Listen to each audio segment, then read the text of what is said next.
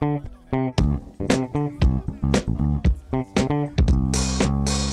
welcome to Crossing the Threshold. This is a show where we sit down with leading thinkers from around the world of education, exploring how the ways that we're supporting young people today is shaping the future. This week on the show, we sit down with Jonny Benjamin. Jonny Benjamin, MBE, is an award-winning mental health campaigner, film producer, public speaker, writer and vlogger. He also produced and presented documentaries on BBC Three and Channel 4 on the subjects of mental health and suicide.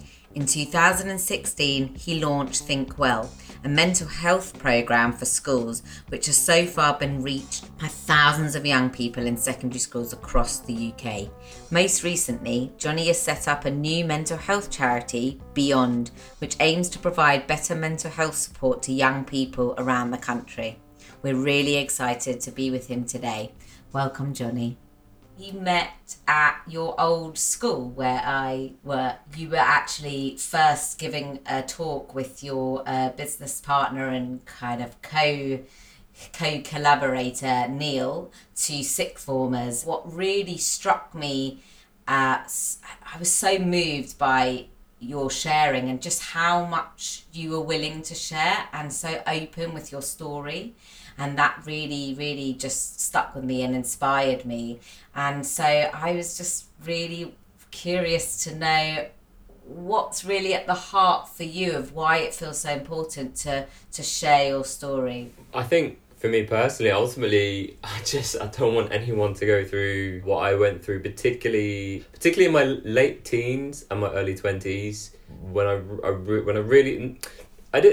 struggled with my mental health, but I also struggled with the silence and the shame, and I just don't want anyone to go through that at all. Such a horrible place to be. As I kind of just alluded to, it's hard enough, I think, if you're struggling with anything in life, but then to have the added level of shame and stigma on top, it's really tough. It's really tough. So I'm particularly passionate about going into schools and colleges and universities and elsewhere, because I just think that when I was at school or at university, if someone would have come in and showed some vulnerability, I just think it would have made. Well, I know it would have made a huge difference. But when I was growing up, there was nothing like that. Things are changing, thankfully. Well, they had to change, but it's not enough yet. It's amazing because I actually witnessed you bringing your vulnerability and openness. What I witnessed afterwards is something I don't usually witness in the sixth formers, is that they stayed behind and queued up to talk to you.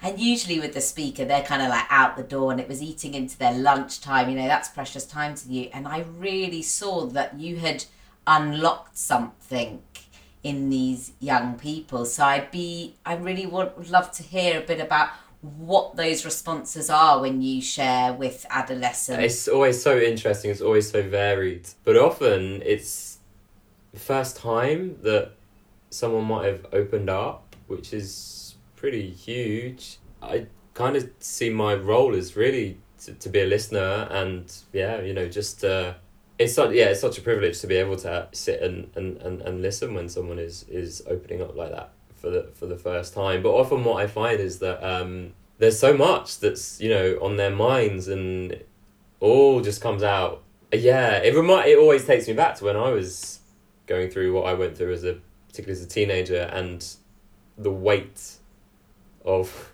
everything on my mind. I mean, you can actually physically see it sometimes that this real sort of letting go, I know it's a cliche, but the weight off the shoulders. What happened to you during that time when you started to, become unwell, and how that experience has led you to where you are today? I became really unwell in my late teens. My mental health issues started very young.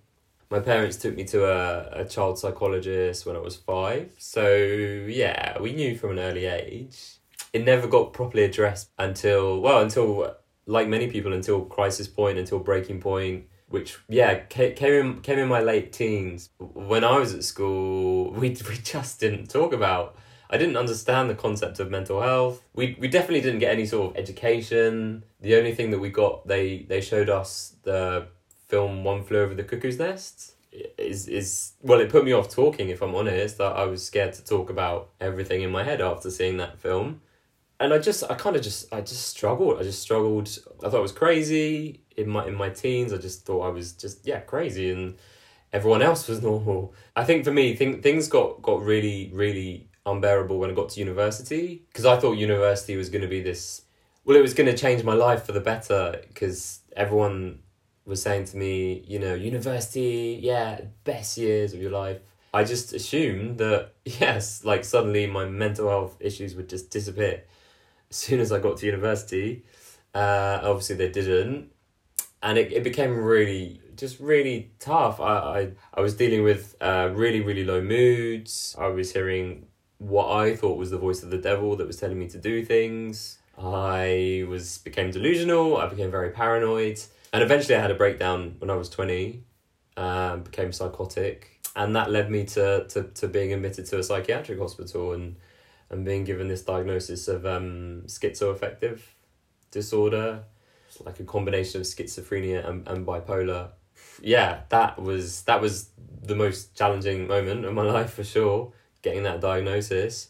And being put into this psychiatric hospital, I don't know, I kind of thought my life was over really when I got that diagnosis. And I ended up running away from the hospital. I planned to end my life because, as I said, I just didn't see any other way out. So fortunately for me, when I ran away from the hospital, I was stopped by a stranger who obviously saw that I was in distress and taught me around. And I guess that was the very beginning of a long kind of path to where I am today. Yeah, it took me a long time, but when I finally started talking and addressing my mental health and also my sexuality, which I, looking back, come from a Jewish family, went to a Jewish school, was told being gay is a sin. I think my sexuality and my mental health, it's all very much linked. But finally I started addressing both of those things, and when I finally started addressing those things, particularly through things like therapy, I have to say, and actually something called CFT, which is compassion-focused therapy, which I'm still having today. And yeah, that's kind of got me to where I am today. If I can use my experience to help other people, then it's kind of all been worth it. That's what I tell myself. Yes, thank you so much for sharing even just snippets of what was your truth and reality and your story. And storytelling it's such a powerful tool because it's just bringing that humanness. I mean, I know you've said that it's the start of something, but but it's not enough. So what is working? You've done some really interesting programs going into schools and leading campaigns, and I'd really love to know kind of a little bit about that and what you see does work and then kind of what's still missing, what isn't enough, because I imagine there's a load. Yeah, well, that's the thing. I mean, I often get asked to go into schools and it's usually like, okay, Jonny, we've got a 1 hour slot on the 12th of October, come in and talk. It's not, that's what I mean when I say it's not, you can't just go in and just do one, and I'm saying that now it's taken me a while to get the courage, I think, to say it to schools, to say, look, I'm not just going to come in and I'm not going to tick boxes anymore. There was one school, I won't name the school, but there was one school that was like, come in, 20 minutes, mental health, in an assembly, and that's it. And I was like, I'm not just coming in and just doing 20 minutes and then just buggering off. Like, you can't do that anymore. People keep saying, oh, mental health is the priority, but it's not if if you're just dedicating 20 minutes. So I've got a program called Think Well, and Think Well goes into schools. It's been into schools around the country, but again, the amount of time that schools can dedicate to Think Well it just never feels enough. It's such a huge topic, this area, that's where I get really frustrated, I think. But saying that, it's not the same in all schools, because some schools you walk into and you just know straight away, on the wall there's something about who's achieved the highest grades that year, whereas the schools that make mental health a priority, you get to see that I don't know, I find I get to see that as soon as I walk in, and that's what I love to see. You know, they're all about mental health not being a tick box. It's actually something that is addressed the whole school academic year, as it should be, you know, and it's much more of a kind of open culture for pupils, for teachers. Yeah, I wish all schools could operate like that, and I think one day they will. I'm sure one day they will. What I'm trying to say is I wish there was more of a overall bigger priority in all schools when it comes to well-being, but we're not quite there yet. If you were like to say in a year from now, and you are like, I don't know, the visionary advisory of mental health in schools, stops being a tick box exercise. So what I'd love to see is mental health or well-being like incorporated into the curriculum in some way. You know, there's so many opportunities to address well-being, whether that be in a subject like history. There's so many people in history had mental health challenges, like Winston Churchill or Abraham Lincoln or Florence Nightingale. Let's talk about that. Or in English as another perfect example. I mean, how many times does the theme of like mental health come up in English? I remember, you know, when I was at school, we studied, well, particularly Shakespeare, you know, whether it be Hamlet or Romeo and Juliet. I mean, you know, at the end of Romeo and Juliet, they both take their own lives. And not once did we address that. So I just think, there's so many opportunities where we can address well-being, and I'd love to see schools take that up. Yeah. It's interesting just to pick up on I know you've got a book of poems out called Pill After Pill. And, you know, I think the analogy of programs or interventions in education being seen as pills that you administer to students or to schools to be that quick fix that is actually just it's a plaster on a big wound, a big societal wound in lots of cases.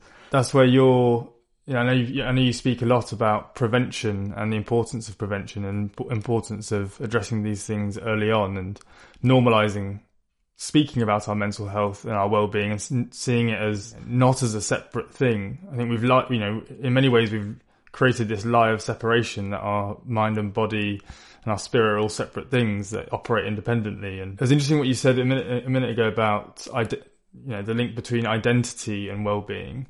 I think you see mental health issues are more prevalent in youth or individuals who come from cultures whose cultures are oppressed or not valued societally in the same way as others. It's so sad to see that. And in a way, the more we give space for our identities and our independent, our individual and our collective identities to be honoured and valued and celebrated, the more that adds to our individual and collective well-being. Absolutely. And again, I think it's so varied depending on the school you're at, you know? It's just not universal, is it? Yeah, and it's really great to hear that you're finding within you the courage to actually say no and be true to what you think's really important and not kind of fit into those slots. And we've actually talked a lot about well-being, and there was a time where I felt like mental health illness was a bit separate to well-being, and now there is this more merging of the worlds in that that we need to learn all about different mental health issues and illnesses and what they are and what the signs are, but at the same time, in order to be well, we need to know how to keep well. So I'd be curious to know what helps you stay well, and if you can think back to when you were younger, in your adolescence, do you think you had like what helped you stay well then? I don't know. You know, when I go in and give talks, I do really try and talk a lot about how I manage and different tools that I've picked up over the years. So for me, one thing is mindfulness. That is a massive benefit to me, and I did a talk a few hours ago, so I've got some props around me. So I got and I think you've seen this before, Nikki, but I have a mindfulness jar. I've got one of those on my desk. Oh, I love them. The best. I absolutely love them. And I like to demonstrate how mindfulness works. Yeah, seeing obviously the glitter that forms in the jar and how it kind of just swirls non-stop when you shake it up. But there is a way to kind of step out of it and be the observer, and through doing things like meditation, when you're meditating, focusing on your breath for a period of time, and you can step out your head and you can then be the observer, and you can finally just let your thoughts and feelings settle and get some clarity and some peace of mind. And as we talked before about teenagers' brains, and I wish someone would have come in and taught me a bit about mindfulness when I was a teenager, because my brain was just non-stop, literally non-stop, and with really difficult things, with really challenging stuff. And it was only in my mid-20s I finally learnt about mindfulness. I started meditating, and I was like, oh wow, there is a way to actually get some peace of mind. It was such a revelation for me when I did my first ever meditation, and I was like, there was literal peace of mind in my head for the first time ever, and that was huge. And the great thing is now I'm seeing, even in primary schools from a young age. I did something actually with Class Dojo, the app for schools. We did something last year on mindfulness for primary schools, and it was amazing. Seeing all these young people meditating and hearing about the impacts that had from them and from their teachers and from their parents. And mindfulness for me is along with therapy, along with other things as well, like running and healthy eating, but these are all things I guess I've picked up over the years. There's no manual, you kind of have to find it all out for yourself. But now I've got a kind of a toolbox, I'd say, that again I wish I would have maybe had when I was in school. And I think, like you say, it's unique to everyone, so helping them find their own way into it feels like a really powerful tool. I mean, that's really at the heart, I feel, of our work with the Visionaries, is about kind of giving frameworks for them to create their own toolbox, and that's really empowering, and I think gives young people agency. And I think that's really important, because often within our sort of mental health system, you're quite often dictated to, particularly, again, this is not just my experience, but a lot of people's experiences, particularly maybe if, talk to young people that are going through CAMS, so often they're told what's wrong with them, and again, compare it to sort of physical health. I know quite a few people that have been diagnosed with things like cancer, and when they're given that diagnosis, they are given options, and they're given I don't know, it's very, very different. And those same sort of options, it's not given to someone when they're given a mental health diagnosis. There's a lot that needs to change, I think, in the systems that we have. They're big, aren't they? I'd be really interested to know what you would want to have for your teenage self, what you'd wanted to have known about life, like what wisdoms would have been really useful, whether it was taught or it was unfolded to you, looking back to that time in school. Well, I guess for me that I didn't. This might sound silly, but I didn't realize that things could change. I thought that my head was kind of fixed, but only in recent years. It was a therapist. A therapist said to me, Jonny, the way that your brain is wired, it's not stuck. You can the brain is flexible. I always knew that about the body. You can, so for example, you can build up muscle. If you go to the gym and work out, and you'll maybe eventually build some muscle. And I just thought that the way that our minds are, they are stuck. They don't change. Through therapy, I guess I realized that, and through things like mindfulness has shown, that it actually physically, can change the brain. I mean, that's extraordinary. Again, I think we weren't told anything about the brain when we were in school. In science, we talked a lot about the physical body, but not the brain. I mean, it's so fascinating. Neuroplasticity, it's actually a thing. We're malleable. It's funny because in a way,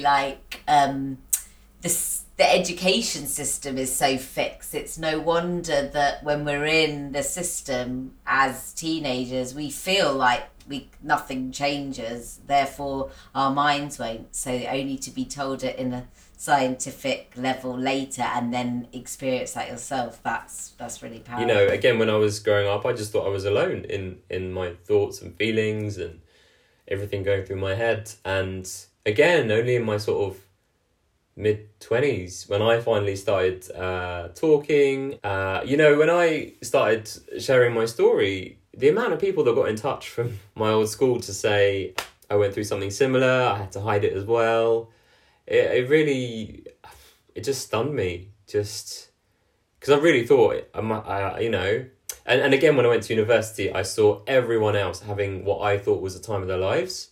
I really did. I thought I kept on saying to myself, why am I the only person that's struggling? But now I know that's definitely not the case. But yeah, again, because we didn't have the language, we didn't have the confidence to talk about it.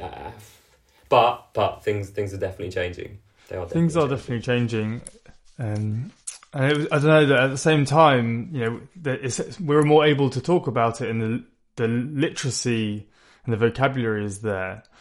But I was reading the Prince's Trust Young People in Lockdown report, where they surveyed about 1,000 young people from across the UK about their experiences of kind of health in lockdown, and I think about half of young people felt out of control of their lives, and a third were saying that they felt panic and anxiety on a daily basis. So whilst there's obviously the ability to recognise what those emotions are and what's occurring, I wonder how much equipping is being done to overcome, or to not even necessarily to overcome, but to be with and manage those states. This is why it needs to start in primary schools. And I don't know about you, but I'm definitely seeing more primary schools make well-being a priority. Definitely. Again, it's usually what I find is certain teachers that will say, we need to really address well-being in our school. But it just takes one teacher, to stand up and say we need to do something, and for it to really, start a ball rolling. But yeah, no, I'm definitely finding more primary schools addressing it. But yeah, often though, I think, when I speak to teachers, they just often don't know where to start, how to start.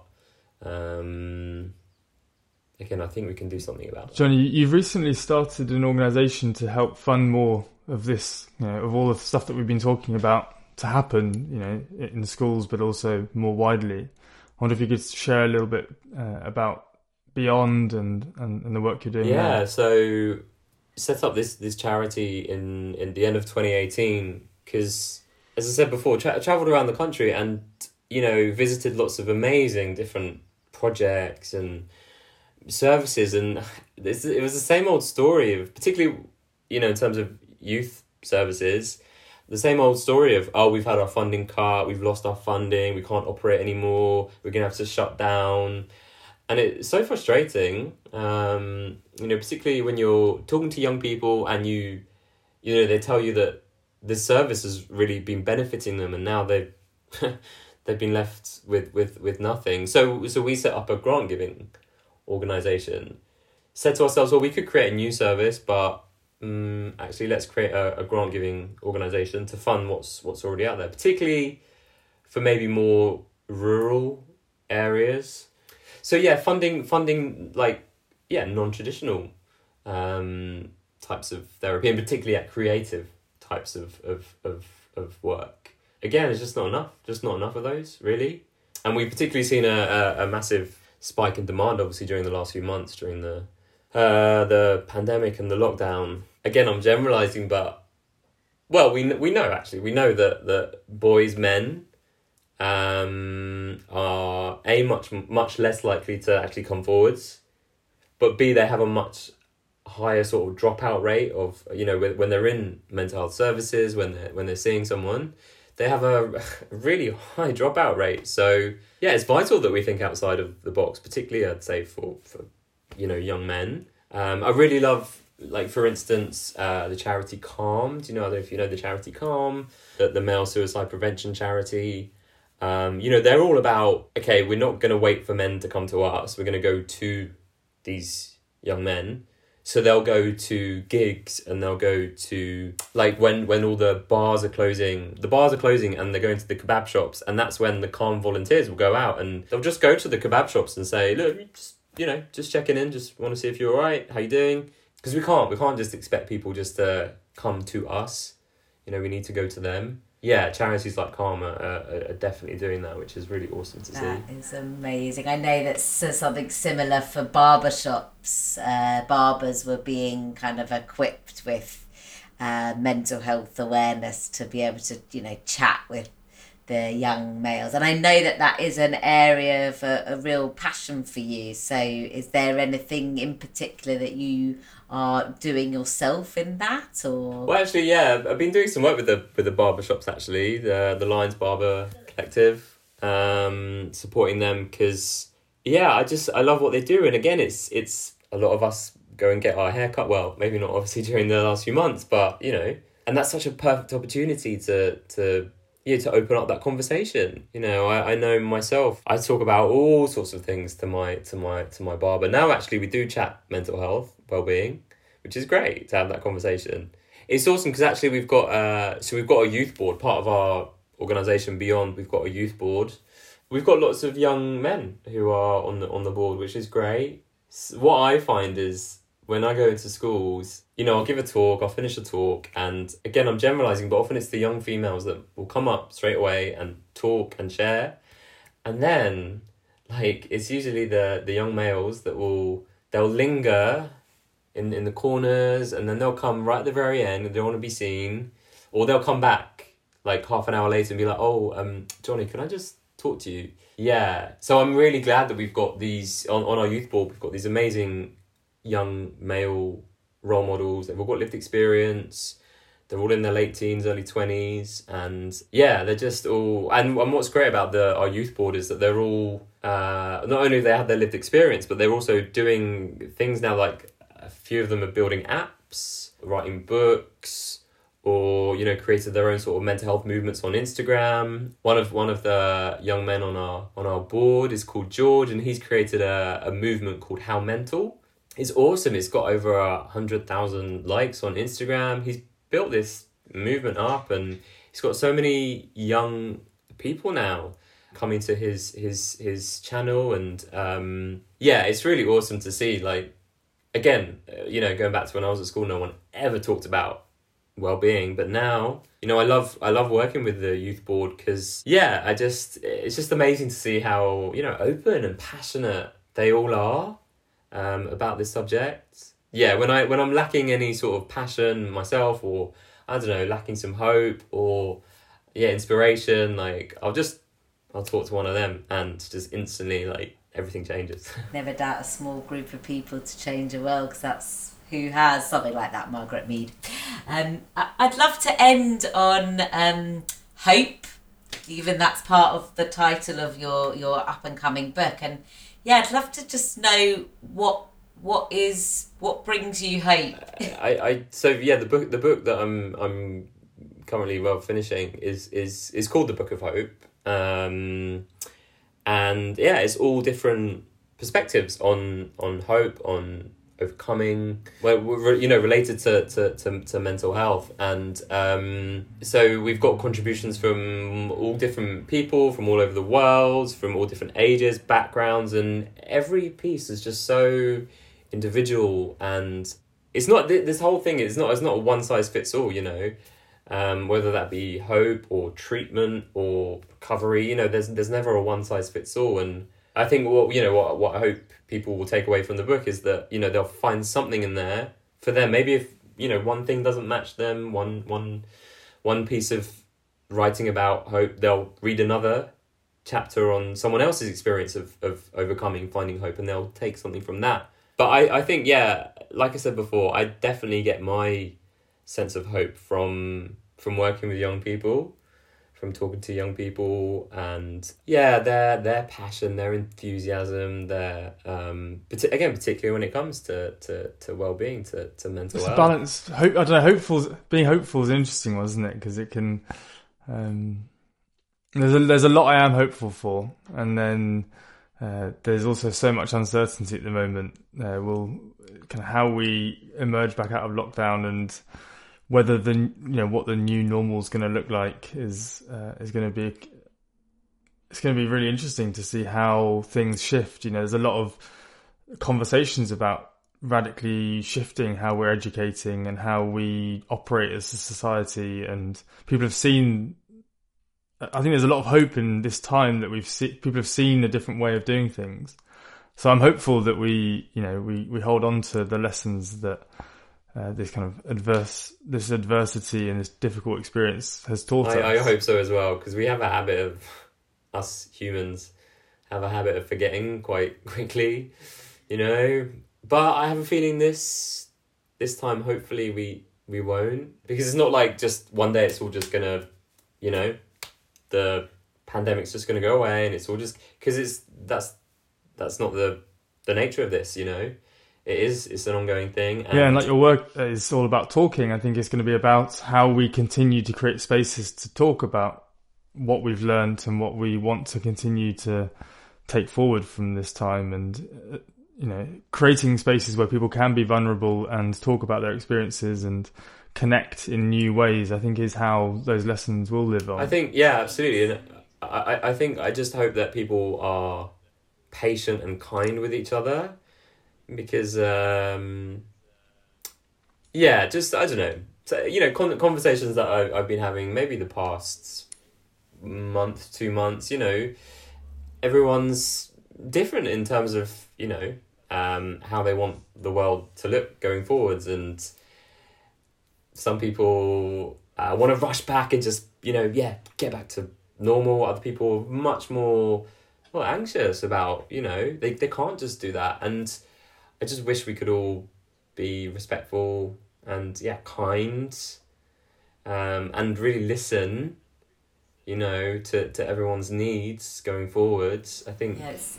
Yeah, the key kind of takeaways I'm leaving from this conversation is this sense of overcoming. I hadn't really thought of that word and that notion, but it is the overcoming of whether that's mental health, illness, or just challenges, and knowing that you can overcome something, which I think builds resilience, compassion, listening, and bringing our full selves, and when we do that, and when we are in places where we share, we all of a sudden realise I'm not alone. And we see that in the power of our work, we sit in circles and share. What an honour to have sat with you and just hear the work you're doing and your story, and I feel like we're gonna have to do some work together. Definitely.